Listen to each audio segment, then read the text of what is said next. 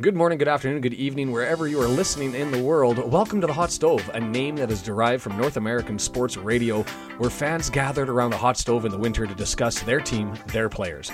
Connecting Wrexham AFC fans and content creators, we create episodes live on YouTube and then repurpose them with whatever comes out here. If you want to participate, follow the Red Horde on YouTube and join the conversation when the shows are on. Welcome. This is the Red Horde Hot Stove. Good morning, good afternoon, good evening, wherever you are watching in the world. My name is Sean Driver. This is the Red Horde and something different. Carl Roberts joining us, the WelshBeast, to talk Nott County, not today, the season so far, because this is the first one we're doing. And we're going to just have a chat and a banter and see how things go. Relatively informal, should be up on his Twitter stream as well, and potentially his YouTube later. We'll see how it goes. And if this is something, looking to do it maybe twice a week, or it's not twice a week, twice a month. Try to get some content out, just bringing in different people, different individuals, different fans. So I'm going to take the opportunity to bring in the man, the myth, the legend himself, the WelshBeast. So should have him here. All new toys. But Mr. Roberts, Carl, thank you so much for joining us. It's a pleasure to have you. No problem, Sean. Anytime.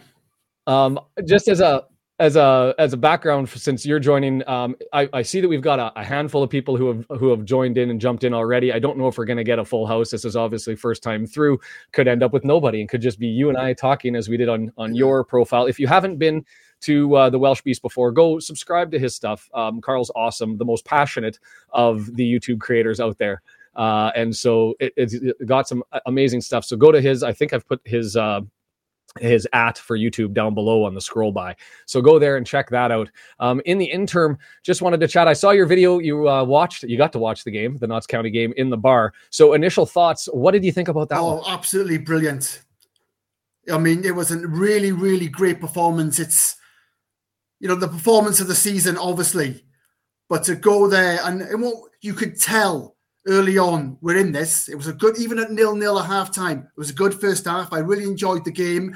You could see we were in it. You could see we've got this. It's there for the taking. And a bit of a fluky first goal, but you take them. That's classic Elliot Lee. Picks up the ball, cuts inside, drives forward, and lets rip.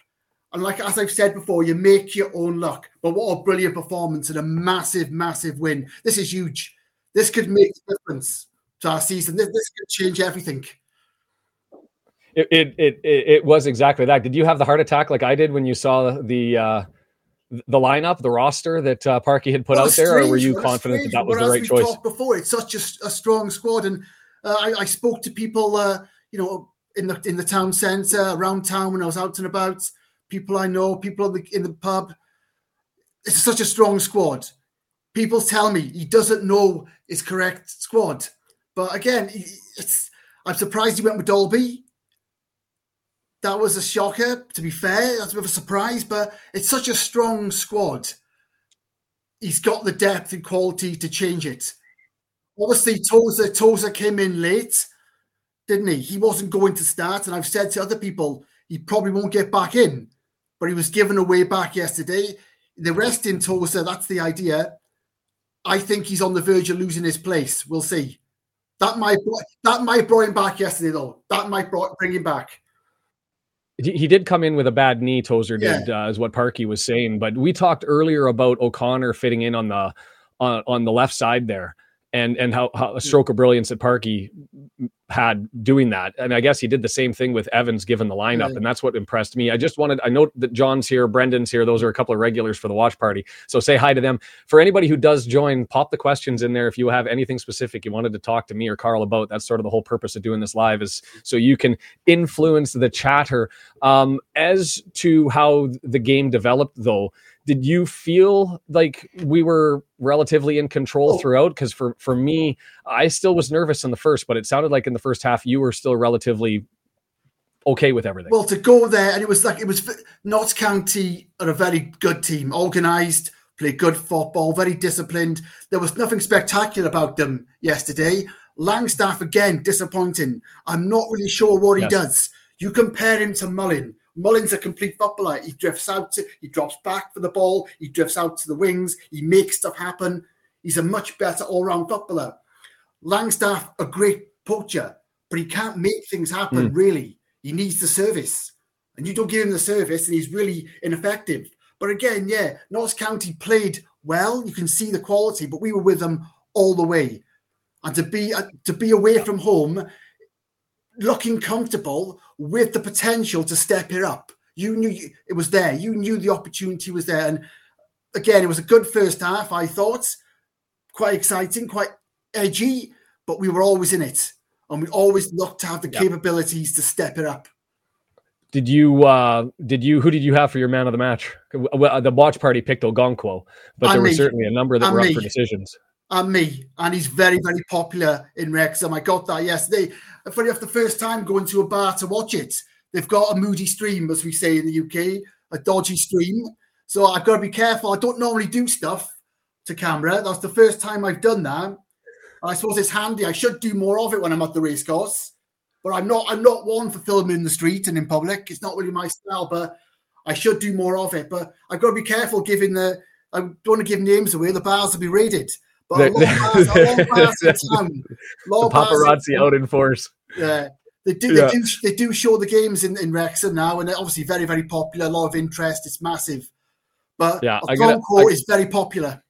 I can imagine. And season-long loan when he's a free agent. So I guess the question we'll see at the end of the year, does he end up signing with somebody else, or is he back here on a longer contract? And they've got to go for him.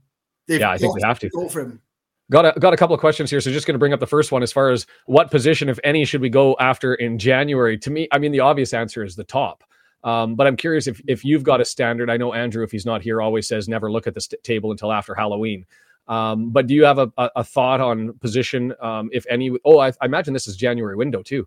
Do you think that there's a spot that we should pick for the January window? It's still the goal scorer. Every position for me seems to have backup and quality. Mm-hmm. And I think this squad is so strong. And I always worry about disrupting. We haven't got a settled team at the moment. We've talked about this. I think last year we did have a settled team. So I didn't want too many new signings in the summer because only the striker. I've always said we needed another 20 plus goals a season striker. Another young. We've talked about this. But again, I think it's just another goal scorer. Everywhere is covered, in my opinion. And when you can do stuff like you did with O'Connor, dropping him back, left centre back, if you got that awareness and talent as a manager, and the players can adapt, why disrupt the squad? I always think keep the squad as settled as possible. There's not too many players that we need, I don't think. All these positions are covered.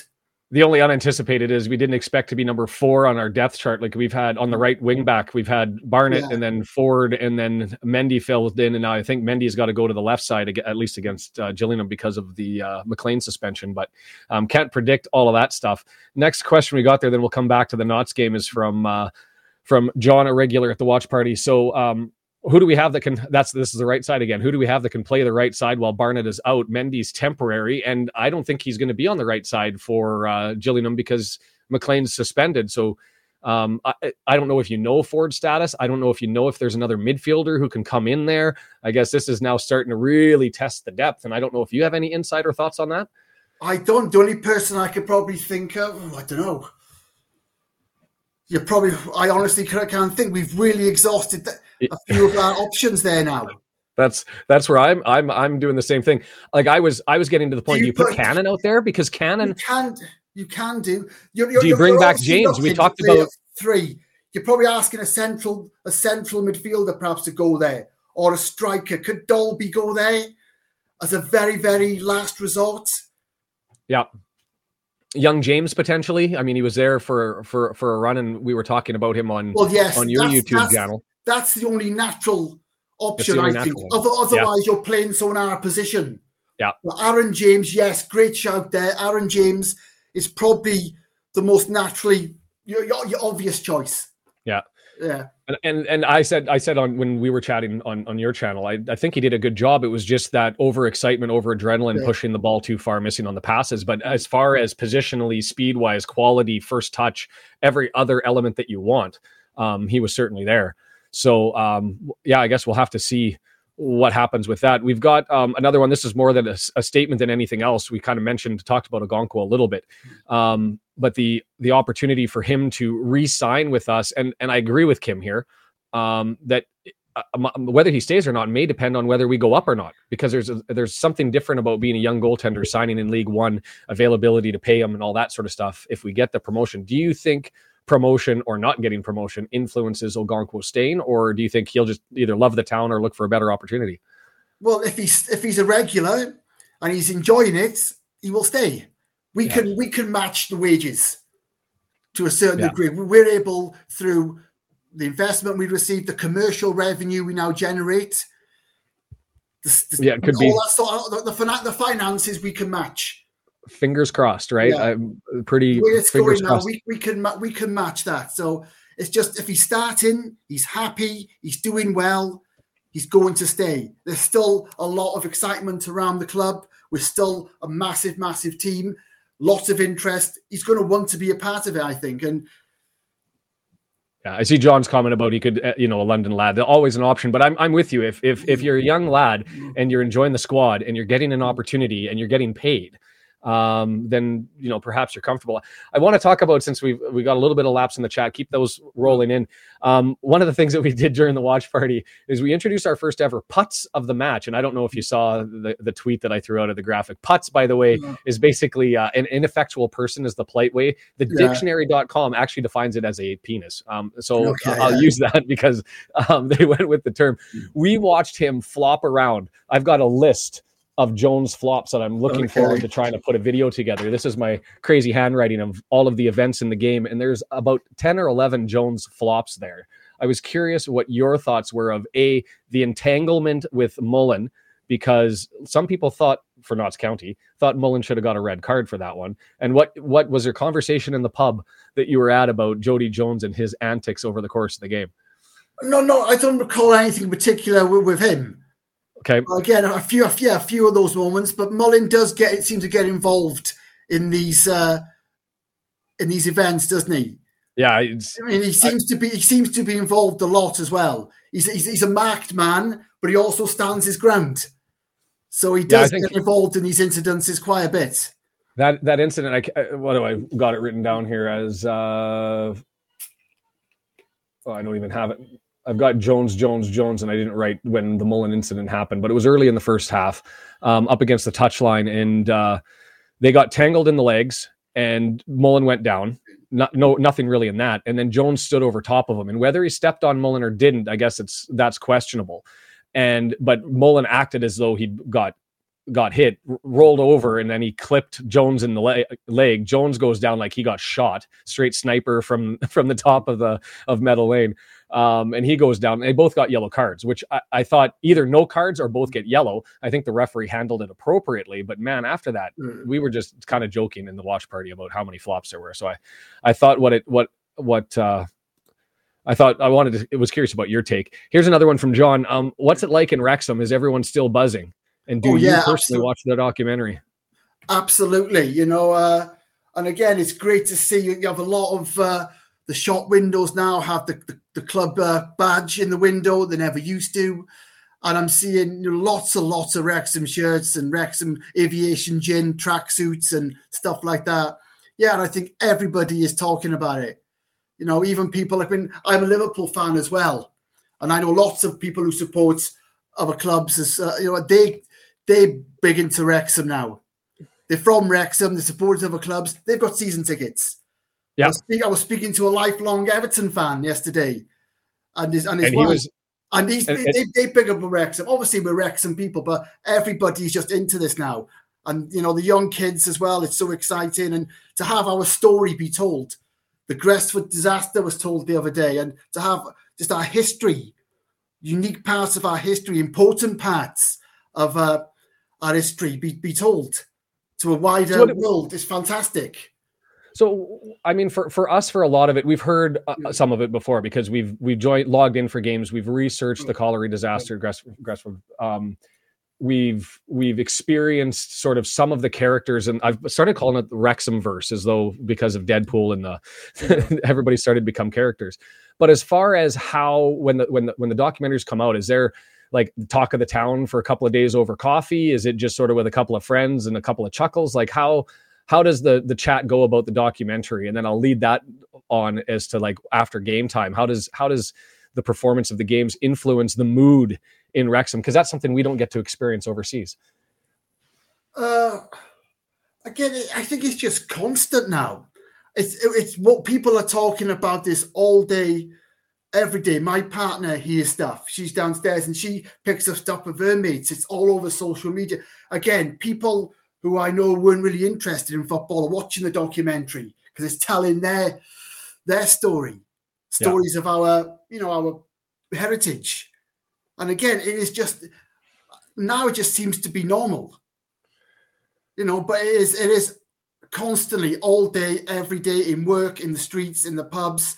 We are constantly talking about Wrexham. We're constantly talking about Ryan Reynolds and, what is happening. And obviously there's new stories throughout the day, throughout the week. There's new stories, new events. But again, it just seems to be a way of life now. It's constantly the number one topic everywhere you go. And obviously attendances at the racecourse have increased last couple of years. So you get more of that coming into the town centre after games. So the pubs are busier than they used to be. The businesses are busier. And it's just a general great atmosphere around all the time now. There's a really good mood. And I said, lots of people doing vlogs, lots of people. When I started, there was only two of us, me and Liam Roberts, I believe. Now everybody's doing them. It's great. People are involved. People are getting their cameras out. They want to, there's like a community, a culture. It's just amazing what's happening.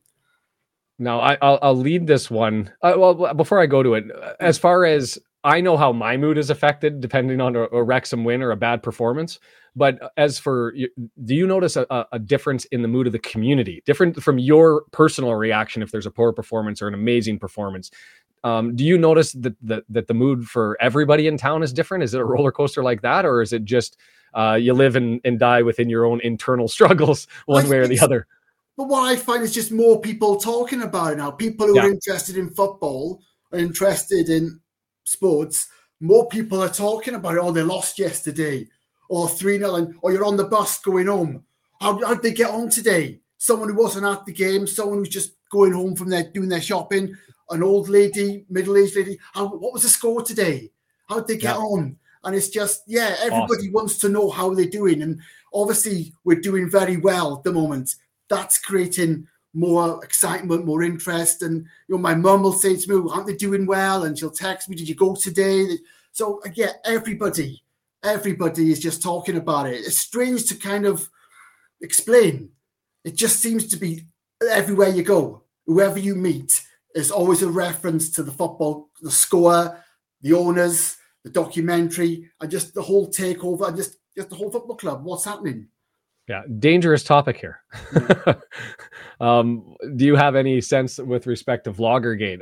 I'm just so that you're aware, I'm actually putting together a video. We've talked about the cop sort of on and off camera a little bit. And my research, I tend to do those sorts of things where I take the deep dive.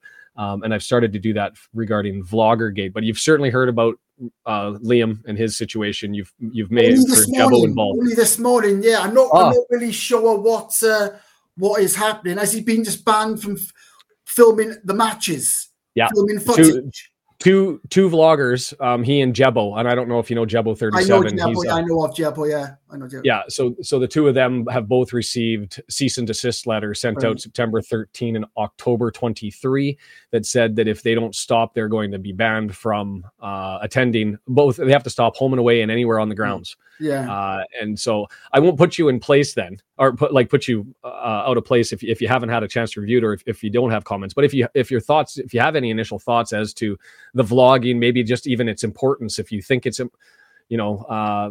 I can talk to you about my personal experience with vloggers, and I'm a big fan. I mean, for us as international fans, we fell in love with the documentary. We fell in love with the people. You start to follow along, especially when we didn't have streaming.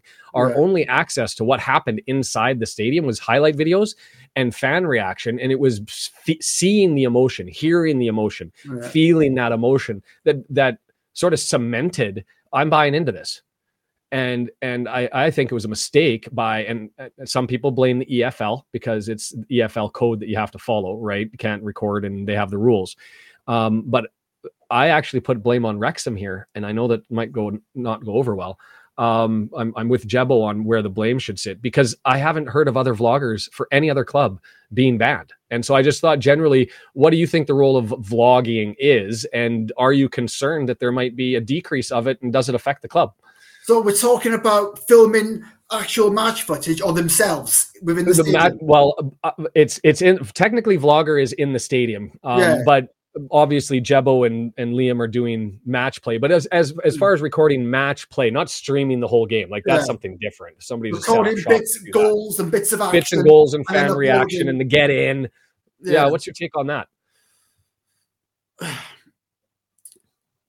For me, it's 50-50 because these guys are great what they do. Am I a vlogger? I don't know what I am, but I just do my stuff. I'm kind of lurking around there. We're in that world somewhere. Yeah. I don't do much of games. Like I said, that thing yesterday was the first time I really did anything in public. I don't really do stuff to camera. But they've got to be allowed to continue, but the rights are held for a reason. And we make content, and I'm happy for my stuff to be shared, to be fair. But if there was something of value, you've got to control that value. This is your property, and you have to have the right to protect your own property. If it's been monetized and you're earning money from it and it's part of your business, if you own the rights to something, you have the right to control it. But fans should be allowed to vlog in stadiums and around grounds, and bits of match footage. Is that a problem? A couple of years ago, did you ever see my racecourse reactions? Yes. The couple of stuff that they were quite good then. Someone helped me do them. Yeah. We took match footage from the highlights, and we had 2 videos pulled because I used match footage in those videos. Yeah. So that was a couple of years ago. So Wrexham AFC pulled those videos from YouTube, and I had a copyright strike for using match footage highlights from games. Right. So I've been on the receiving end of it myself in many ways. But they don't want the highlights or action of goals going out before they have the chance to show them themselves, probably. So I understand why they do it, but it's so important that in this age of vlogging, which is an extension of filmmaking, the people are allowed to go out and make films, make content. We're in a new world. It's entertainment. People have an audience. It's a passion. It's a hobby. For some people, it's a living. They've got to be allowed to do it. But at the same time, people need to be allowed to protect their property and their commercial rights.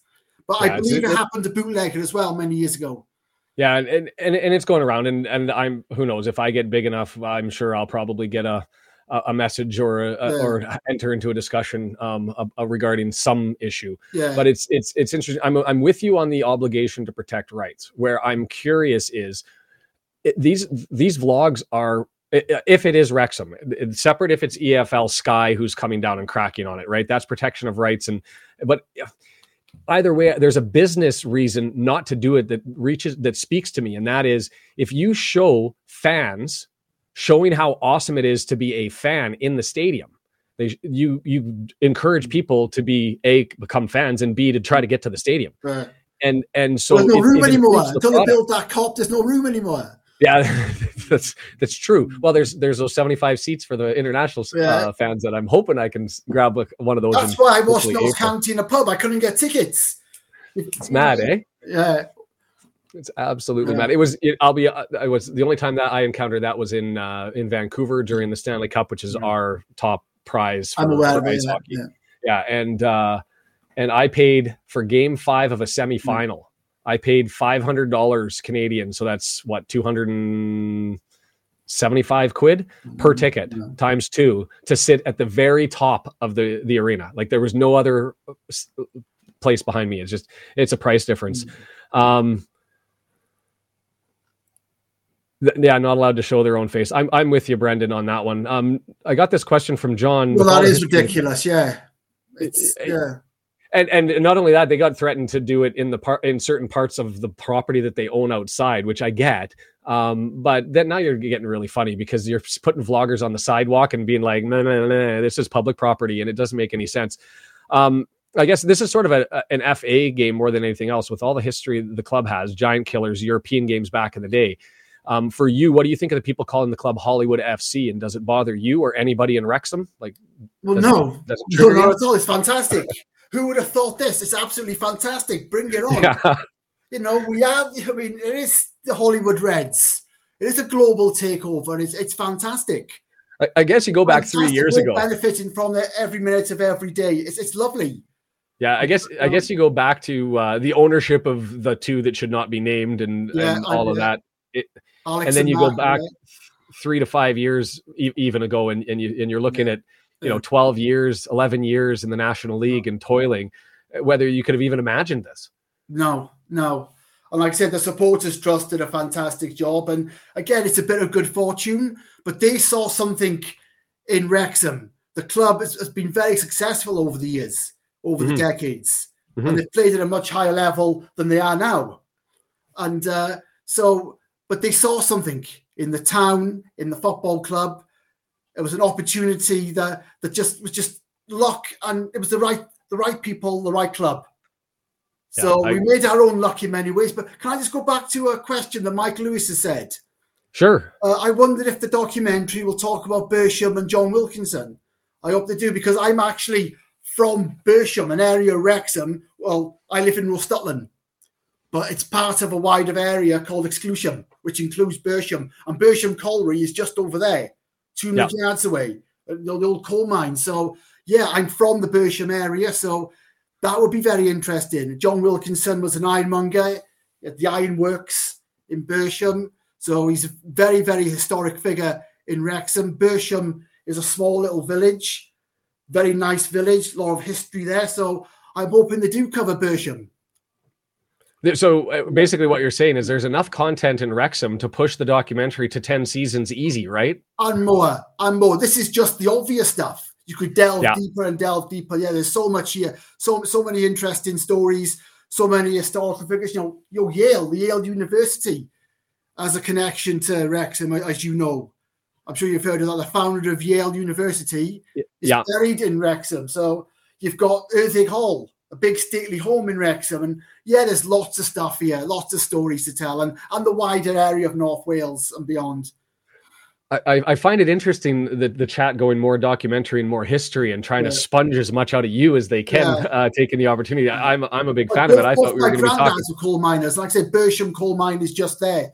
And that's where they featured, if you saw the image of the Wrexham sign, on what looks like a mountain, it's not a mountain. It's a slag heap. It's coal dust. It's a coal dust slag heap? How tall is it? Like 40 feet tall? Well, something like that, Yeah. I think it'd have to be at least that. For a while. I must go up there. I used to always go up there when I was a kid. But so that's Bersham Colliery. And so that's where the Wrexham, that's only 200 yards away. And that's where that Wrexham sign was on. Yeah. So, lots of history in Wrexham. Like I said, both my granddads were coal miners. And Rob comes from a coal mining town. In Pennsylvania. Pennsylvania, Ohio, they've got a history there for sure. So just, a quick one, if you wanted to approach it or not, Wrexham fan your whole life, season ticket holder. What's your historical lineage? Because I get asked that every single day. Oh, you're a new one. And I'm like, yes, I am. I've got no shame. But how long have you been a Wrexham fan? Well, I suppose all my life, but they weren't always if I'd be honest with you, I've come and gone over the years. Fair. My first Wrexham game was December 92. Okay. I'm 41, that would have been 10. And I've dipped in and out over the years, and I've got a season ticket now, and I've gone multiple times over the years to the racecourse. And, obviously this takeover resurrected my interest, like a lot of people. But I've been coming and going throughout the years, dipped in and out. I moved away from Wrexham for about 10 years. So I didn't actually come to Wrexham for 10 years. We all have our own lives, our own stories. But I moved back 2018, just before the takeover, started going again, and it sort of all happened at the same time. I started doing my vlogs just before I set up my YouTube channel, just before the takeover, and because I was going to cover all Welsh boats, and that's the idea. So it kind of everything happened at the same time. We had the lockdown and coronavirus. I was not in a good place myself, to be honest, to be fair. I wasn't. I was looking for something as well because I was a bit lost. I wasn't in a good place. Yeah. And the takeover happened.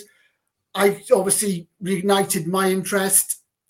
And yeah, so I've really got into it now. But I've been going for over 30 years, in and out. I was blessed. I went and had a baby. The race course. But no, I wouldn't say I'm a big die-hard fan like some people. That would be unfair. But I've been going stop-start over 30 years.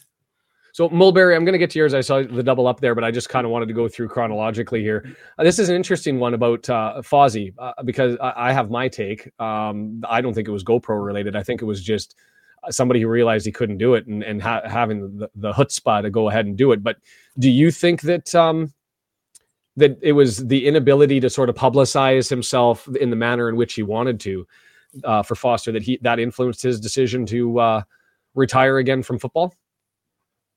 Yes, I think so. I think that the intention was to come back for 3 months or whatever it was at the end of last season, to come in for Leighton, to come in, and he had a job to do. You know, and he did that job. We achieved our goal. And as I've said on other videos that I've done, I don't think he really wanted to stay, but he was kind of convinced.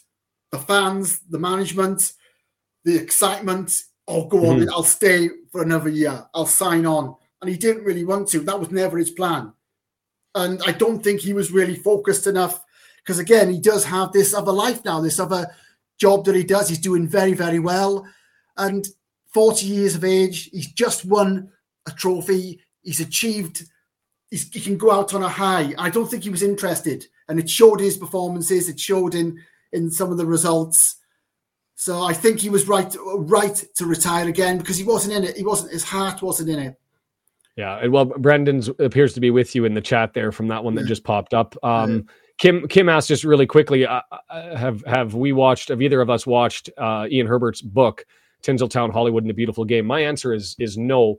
I have a Christmas list for presents that is essentially books from Wrexham and or paraphernalia, memorabilia, stuff from Wrexham. So I'm waiting until after Christmas until I end up seeing what I didn't get to buy on my own. So that's on my list to do. I don't know if you've had a chance to read it. No, but I want to because it's we have a bookstore in Wrexham, Waterstones, which is known throughout Wrexham, throughout the UK. It's a popular bookstore. We've got one in Wrexham, right on the corner, and it's in the window. It's well publicised in the in the bookshop in town. It's in the window, a big display. So I keep meaning to buy it. Yeah, calling you every time you walk by it. Yeah, there's a couple of books out as well, and you just got to find the time. Mullins is coming out here shortly. So there's because I had this for my birthday as well. Right, but with the annual, you don't have time to. This is only 15 quid, but there's that much stuff now. Yeah. It's beautiful. You don't have time to. Andrew Foley, that's the other. Thank you. I was scrambling to. It's Always Sunny in Wrexham, and then there's. I think there's 2 more other than that. Anyway, we'll see what happens with that. Here's the question, I guess, more specific. We talk about Ogonko and whether he could stay. We messaged, or does promotion influence it? But how are we going to keep him? Is it just money? Is it promotion? Is it sweet nothings in his ear before he goes to bedtime every night? Like, what is it that we need to do to secure this guy for at least 2 years? Well, just keep doing well, and if he's happy, listen, if he's playing regular and he's happy with his performances and he's doing well, you'd be a fool to think the grass is greener because it's not, is it? And it's very rare for the grass to be greener. So if he's doing well, he's a young guy. He can move on to big clubs down the line. As a goalkeeper, the theory is you can play later at a later age. You can go longer. Yep. Young, playing every week, doing well. Like I said, he's very popular. He's looking really good. Why would you disrupt that? Why would you? He's become a name worldwide. Yes. Ogonko is a name worldwide by slapping on a Wrexham jersey. And that's the reality. I mean, if he wanted to come over to the MLS at some point in time, he's got that social capital, that stigma, that identity, right? And so there may be a benefit of him, lead to the promised land, get to League One and go beyond and stay for a couple of years and ride it out. Because as you say, tend to be able to play later in life. To me, I it's hard to know because you have so many people. I don't know if he has a partner. I don't know how close he is with his family. I don't know about his desires for London. For me, hometown didn't matter to me. I left when I was 15 to go to New Zealand for a year. I left to Korea for 5 years. I mean, I've all over the place. It's never bothered me. So I don't know if he's a homebody and needs to be home. But at the end of the day, it's not really going to be entirely the club's performance that influences things, but it's going to be a massive component to his happiness. And you hinted at that earlier. Is he happy? And if he's happy, we got a chance. So for me, that's the good one. Mertland here with a brilliant question. I really like this one. The next handful of games, I think we got 7 here before we get to the end of the first half of the season. Who do we think the banana peel is going to be? Stretch of games, they're all going to be tough. Just to run through, we've got Gillingham with the 2 suspensions next, Accrington, Stanley, Morecambe, who, if they win on Tuesday, they jump the standings and bump us into 4th. Harrogate, and then we get into a bit of the weaker teams. We've got Harrogate, and I say weaker based on standing position. Yeah. Harrogate Town, Forest Green, Colchester, Newport County before we reset. So out of those, banana peel, what do you think? Oh, I wish I was clairvoyant. I wish I could predict the future. But, we'd be richer. We'd all be very rich and we'd all be doing well. But you don't know, because sometimes the teams you think are going to be difficult prove to be not. And the teams you feel you should sweep aside, they are potentially the banana skins. Sutton United on Tuesday. I couldn't go to that because I was working, but it was a nervy one again. And that would have been a bit of a disappointment to drop points against Sutton at home. So, again, you're looking at home games. Every team should be winning their home games, especially if you go in for promotion. So, you think Gillingham, Morecambe, or maybe a team down the bottom. Maybe I can decide, but you want to know the one that makes me a little bit nervous? Sorry? Like, Gillingham's going to be a real one. Morecambe's going to be a real one. Morecambe especially is going to be like, they're with the Mansfield, the Notts counties, their performance has been spot on. But of the teams that are lower that you might get surprised by as far as a banana peel, Newport County. Yeah. I mean, they're coming up to Wrexham. They're going to have fire in the belly. That's the game. That's December the 23rd, I believe. That is December the 23rd. I'm looking forward to that because obviously it's an all-Welsh Welsh derby. I'm really excited about that. But that's one of those ones where... That's my Christmas day, that's my Christmas, New Year. That's going to be my day. I'm really looking forward to that. It's going to be a really good weekend. It's a shame they're not doing better. I'd like to see Newport up there as well, being a Welsh team. That would have been the advantage. I was talking during the off season. I was kind of hoping that it would have got some takeoff and some lift. Was a decision of... Oh, toys are going off, I think, in the background. Sounded like a fire alarm for a second. There was talk about doing some cross Welsh promotion sort of development as between the two, whether it be language and making sure it got caught up and sharing some information with the foreign fans and doing like a Welsh Christmas spectacular to have that game. And I kind of hope that takes off. I'd love to see, bring out some Welsh singing carols and some Welsh rarebit for food or whatever it is for the Welsh tradition and get that whole experience. I don't know if it's going to happen, but it'd be nice to make an event of it, I think. I hope so. I hope some history with them as well. We've got some history with Newport. So John's got an interesting one too. And John, thank you so much, by the way, for showing up and being as involved as you are. I hope you guys are enjoying this. After we've got Carl gone, send the comments over as to how to improve and what to do. But how much respect do you or other Wrexham fans have for Mark Howard? And I know we talked about this a little bit previously, but he was so instrumental in the promotion and handled losing his job again like a true professional. Must be a great teammate. So tell us, Mark Howard. I know what you're going to say, I think, but go ahead. Because I've said it so often. I'm absolutely so impressed with him. And I think it's a real shame what's happened to him. And it's happened twice now. And he handles it with such dignity and respect and commitment. That tells you everything you need to know about him. By not playing, he's proving what he is like as a person, a solid guy, a decent guy, a top professional, a top person. He deserves so much respect. And I think he's a really good goalkeeper as well. And I just think his overall attitude, his conduct is just absolutely been brilliant. He deserves all the respect in the world. I think it was 3 times because really Leighton kind of got injured, came back, took his spot. Yeah. Maybe you could call that one. Then you obviously got Fozzie, and now you got Ogonkwo. And I don't think that him getting the boot, it was his fault. I think it was just there was an opportunity for Parkey to sub somebody in, and Ogonkwo took that opportunity and seized it and said, "You're not taking me out of the net." And as a young person should do. But I'm with you, Howard, exceptional person, solid goalkeeper. And we'll see. Yeah, Jennifer identifying that he just finished his degree in sportscasting, and he's got an amazing podcast that's out there. One, yeah. And so it'll be interesting to see how he transitions. And he's not the youngest guy. I was going to say that. Yes, younger than both of us. Yeah. Well, at least me. But he's been around the block a couple of times. He's had a good career. But yeah, and it's just a shame that his last game was Stockport, really. It seems to, on a sour note. Hopefully he'll be back. He will play again, but he seemed to get dropped after the Stockport game. A 5-0 thrashing. Was he the scapegoat? So it just it leaves him with a bad taste to me. I think you had to do a changeover, though, didn't you? You had to do a changeover. It was just, yes, unfortunate in the circumstances, and Ogonkwo certainly seized it. And I think that's just the narrative that's there. Quite the compliment from John down below there. The favorite, that's you're his favorite Wrexham guy. That's an impressive feather in your cap. After Jordan Davis. Well, that'll do me. I'll take that. Thank you very much, John. Thank you very much indeed.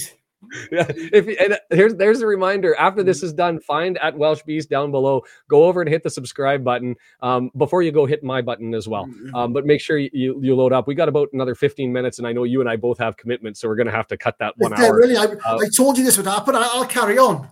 Well, that's what I mean. We would 4 hours. if I hadn't promised that I'd be done within the window to people that I promised to, I would sit here and talk with you till it'd be 5 o'clock in the morning for you. So I think an hour is enough. You don't want to overdo it, do you? I think an hour's good, and we've got 15 minutes here, and I just wanted to go through and talk by, isn't it? Gods. I know, crazy, and I'm like, I've got a whole list of things to kind of go through. FA Cup. Mansfield, they're going to play on Tuesday. They've got their EFL round of 16, I think, EFL Cup round of 16 match to play on Halloween Day. And then we get them in Mansfield again. Talk to me, the best center back in the league, as far as I'm concerned, in Aidan Flint is at Mansfield. Talk to me about what you thought of the Mansfield game, if you actually did get an opportunity to see it. And if you didn't, what you were able to glean from the highlights. What do you think about that game, our opportunity, our chance as FA Cup kicks off here starting next week? Well, I think there'll be some changes to the teams, I would imagine. But again, the Mansfield, they're very solid, aren't they? It was a very, very difficult game. I think they contained us well. They were very professional. The best structured side I've seen out there. Very, very well positioned, well organized, but not spectacular. No, they're up there. They're the exact opposite of. And I say that even though we're very different than Notts County, but the exact opposite of Notts County. Not the deepest side, but their starting 11 is certainly capable. Yeah. Very good structure-wise. Notts is too, but more focused on their defensive play, their shape, not so worried about possession, but they clear ball. They're great in the air. And then you've got Notts County that is all ground and possession. So exact opposite as far as styles is concerned as to what to expect. I feel it's going to be another draw, and then the forced replay back in Wrexham. You know my feelings on this draw. I'm not really excited about it. I could have been, if you can get tickets, I could have been going to Blackpool. I could have been going to Bolton, perhaps, down to Leyton Orient, down in the East End of London. Yeah. But no, bloody Mansfield. I mean, the team we played a couple of weeks ago, they're in our league. It's the FA Cup.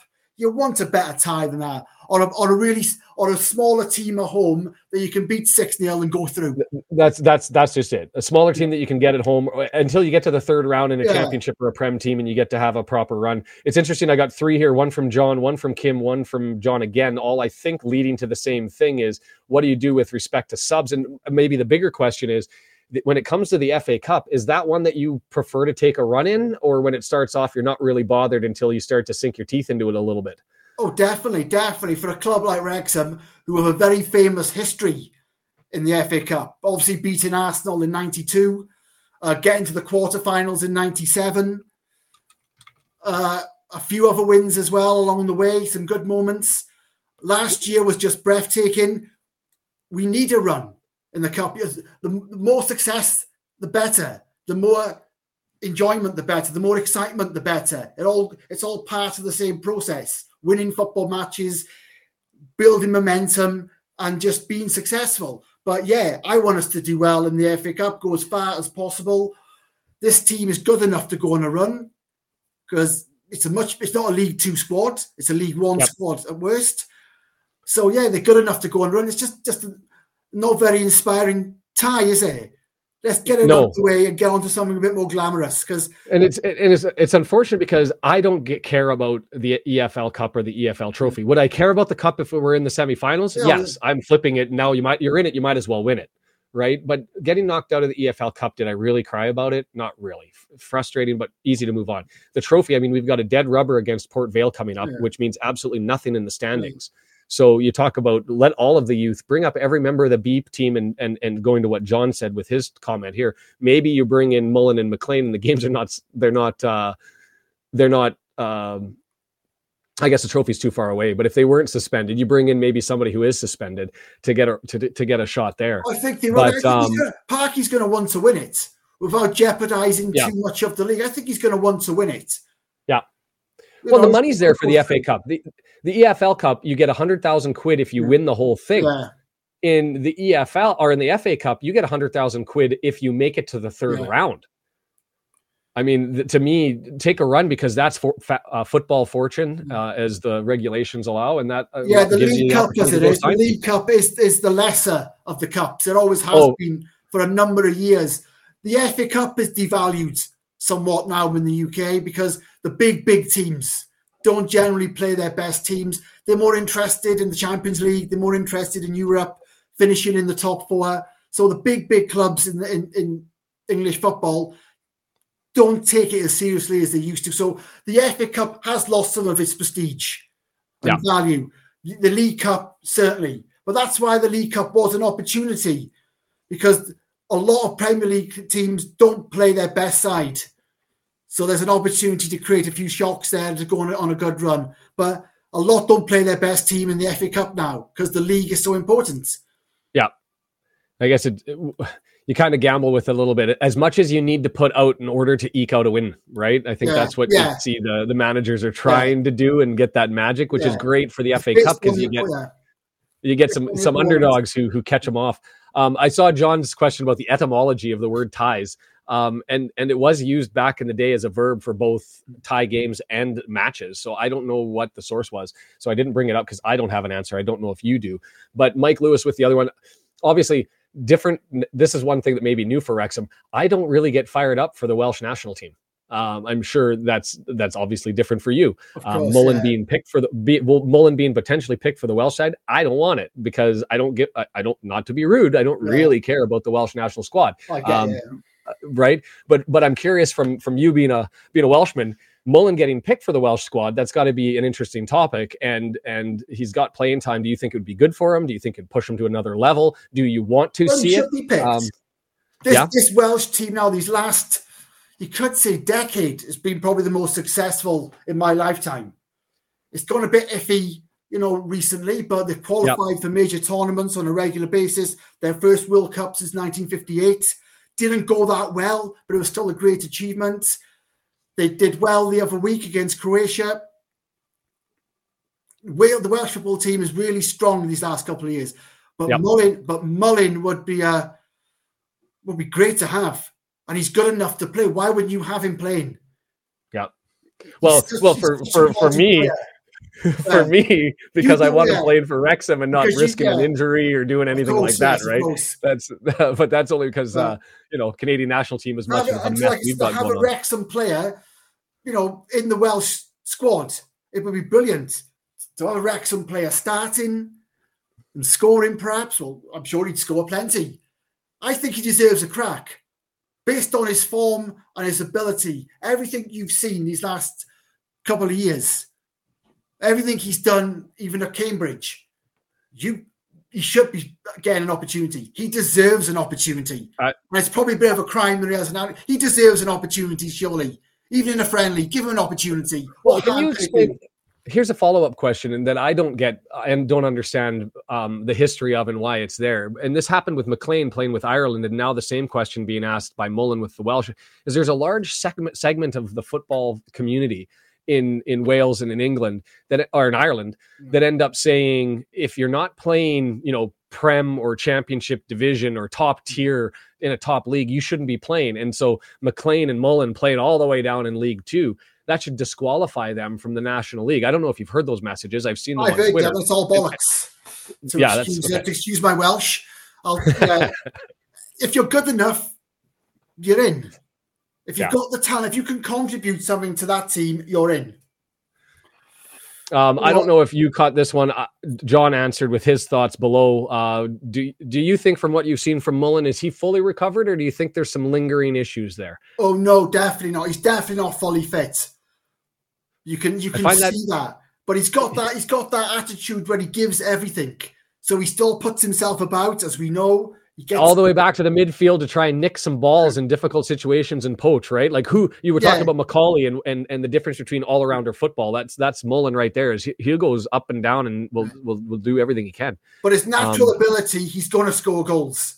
Yeah, I mean, he's missed a few sitters lately. I think one was it against Salford when he went through a bit of magic. He created that chance himself. Lovely bit of football went through. You expect him to score, but he scored He scored some lovely goals lately. It's just his ability will always get him goals. His footballing talent, his awareness, but again, he's not quite at his best. He's off the pace a bit. There was Mullen appeared on a podcast recently, like 3-4 days ago, and I wish I could remember the name of it. And maybe if somebody's here and on the comments or is able to figure it out. And he actually said there that he felt like he was back to full kilt, like he was ready to go. And didn't really have anything lingering, and was talking about how bad it was and how blue his lips were and how scared he was when he saw the faces that everybody was looking at him. And so he said he was back, and I went, really? Because I'm like you. I think he's like 95% there. Brendan suggested it might be a little bit rusty. I think the rust is gone. I think there still just might be a little bit of lingering soreness, tenderness, and slowing him down a bit. But I think all athletes don't give. They all like a bit of bravado. They'll always, they might think that themselves. There's one attitude. Yeah, I'm fully fit. There's nothing wrong with me. I can go. But I think the evidence is that he's not. This is a whopper, and we've got like 7 minutes left. And I'm trying to, if we're going to fit any of these in, there's a couple that might be quick answers and rapid fire if we have to at the end.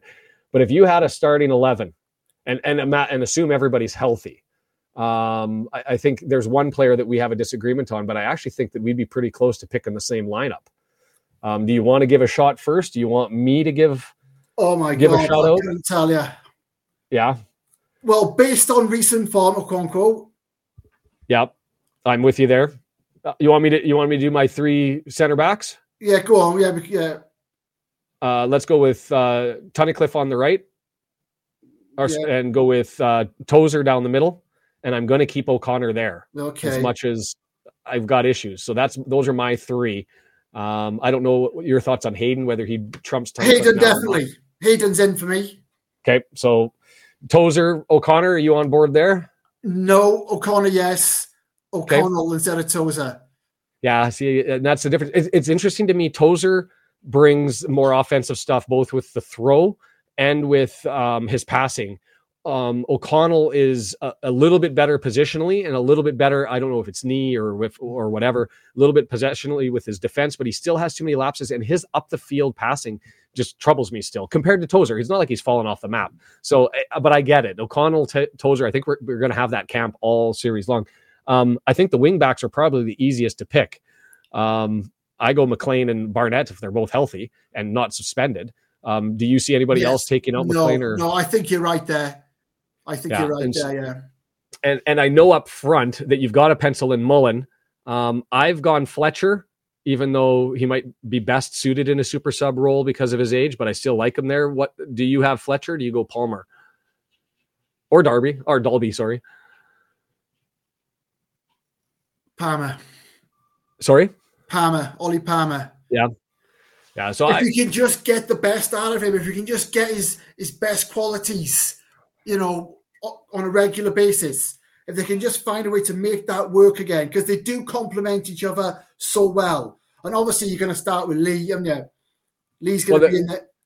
If we're going to talk the midfield, and we talked about this offline, I think, for about like 15 minutes, because we could probably talk midfield Wrexham as to who the top three are until forever.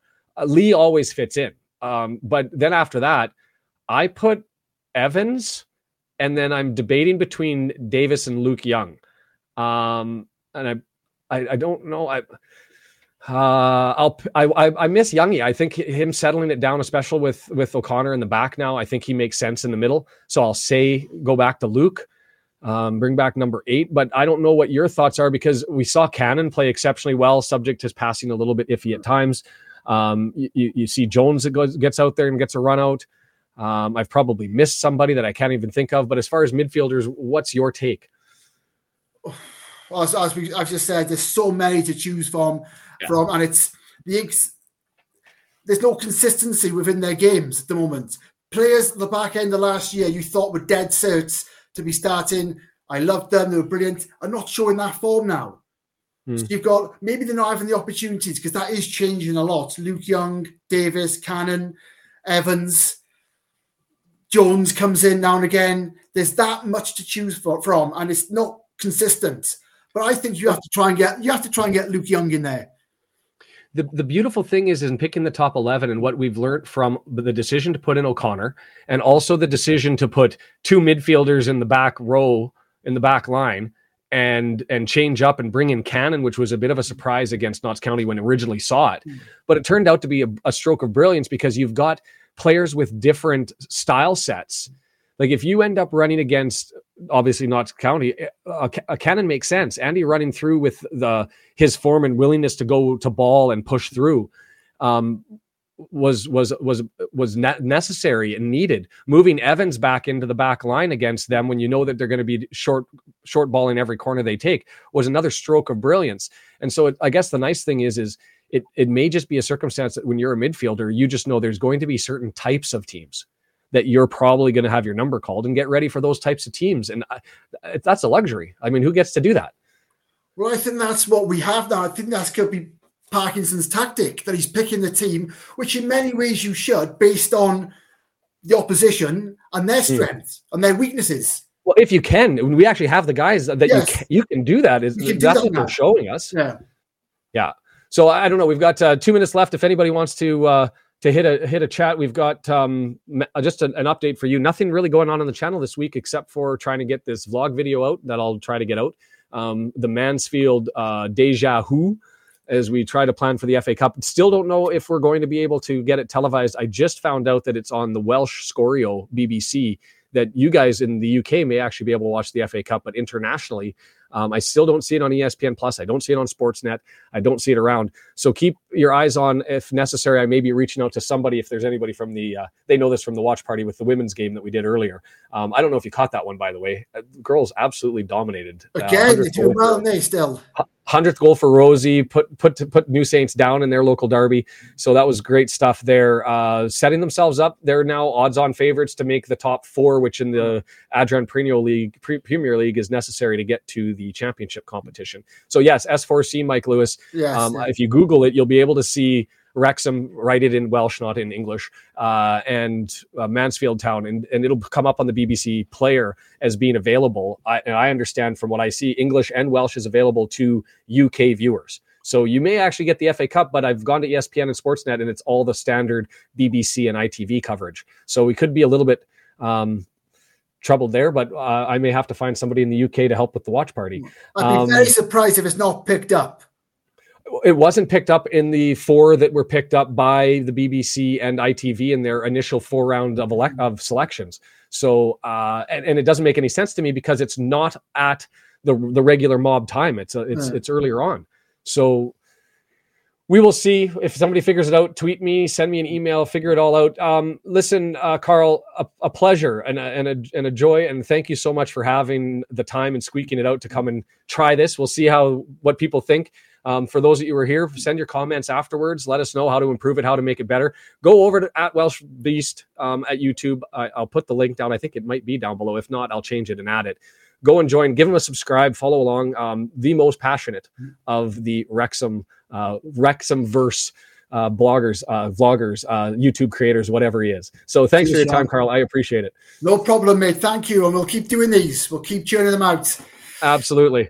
All right. Cheers, guys. Have yourself a good one. This has been the Red Horde with the WelshBeast. See you again. Cheers. Thank you. Cheers.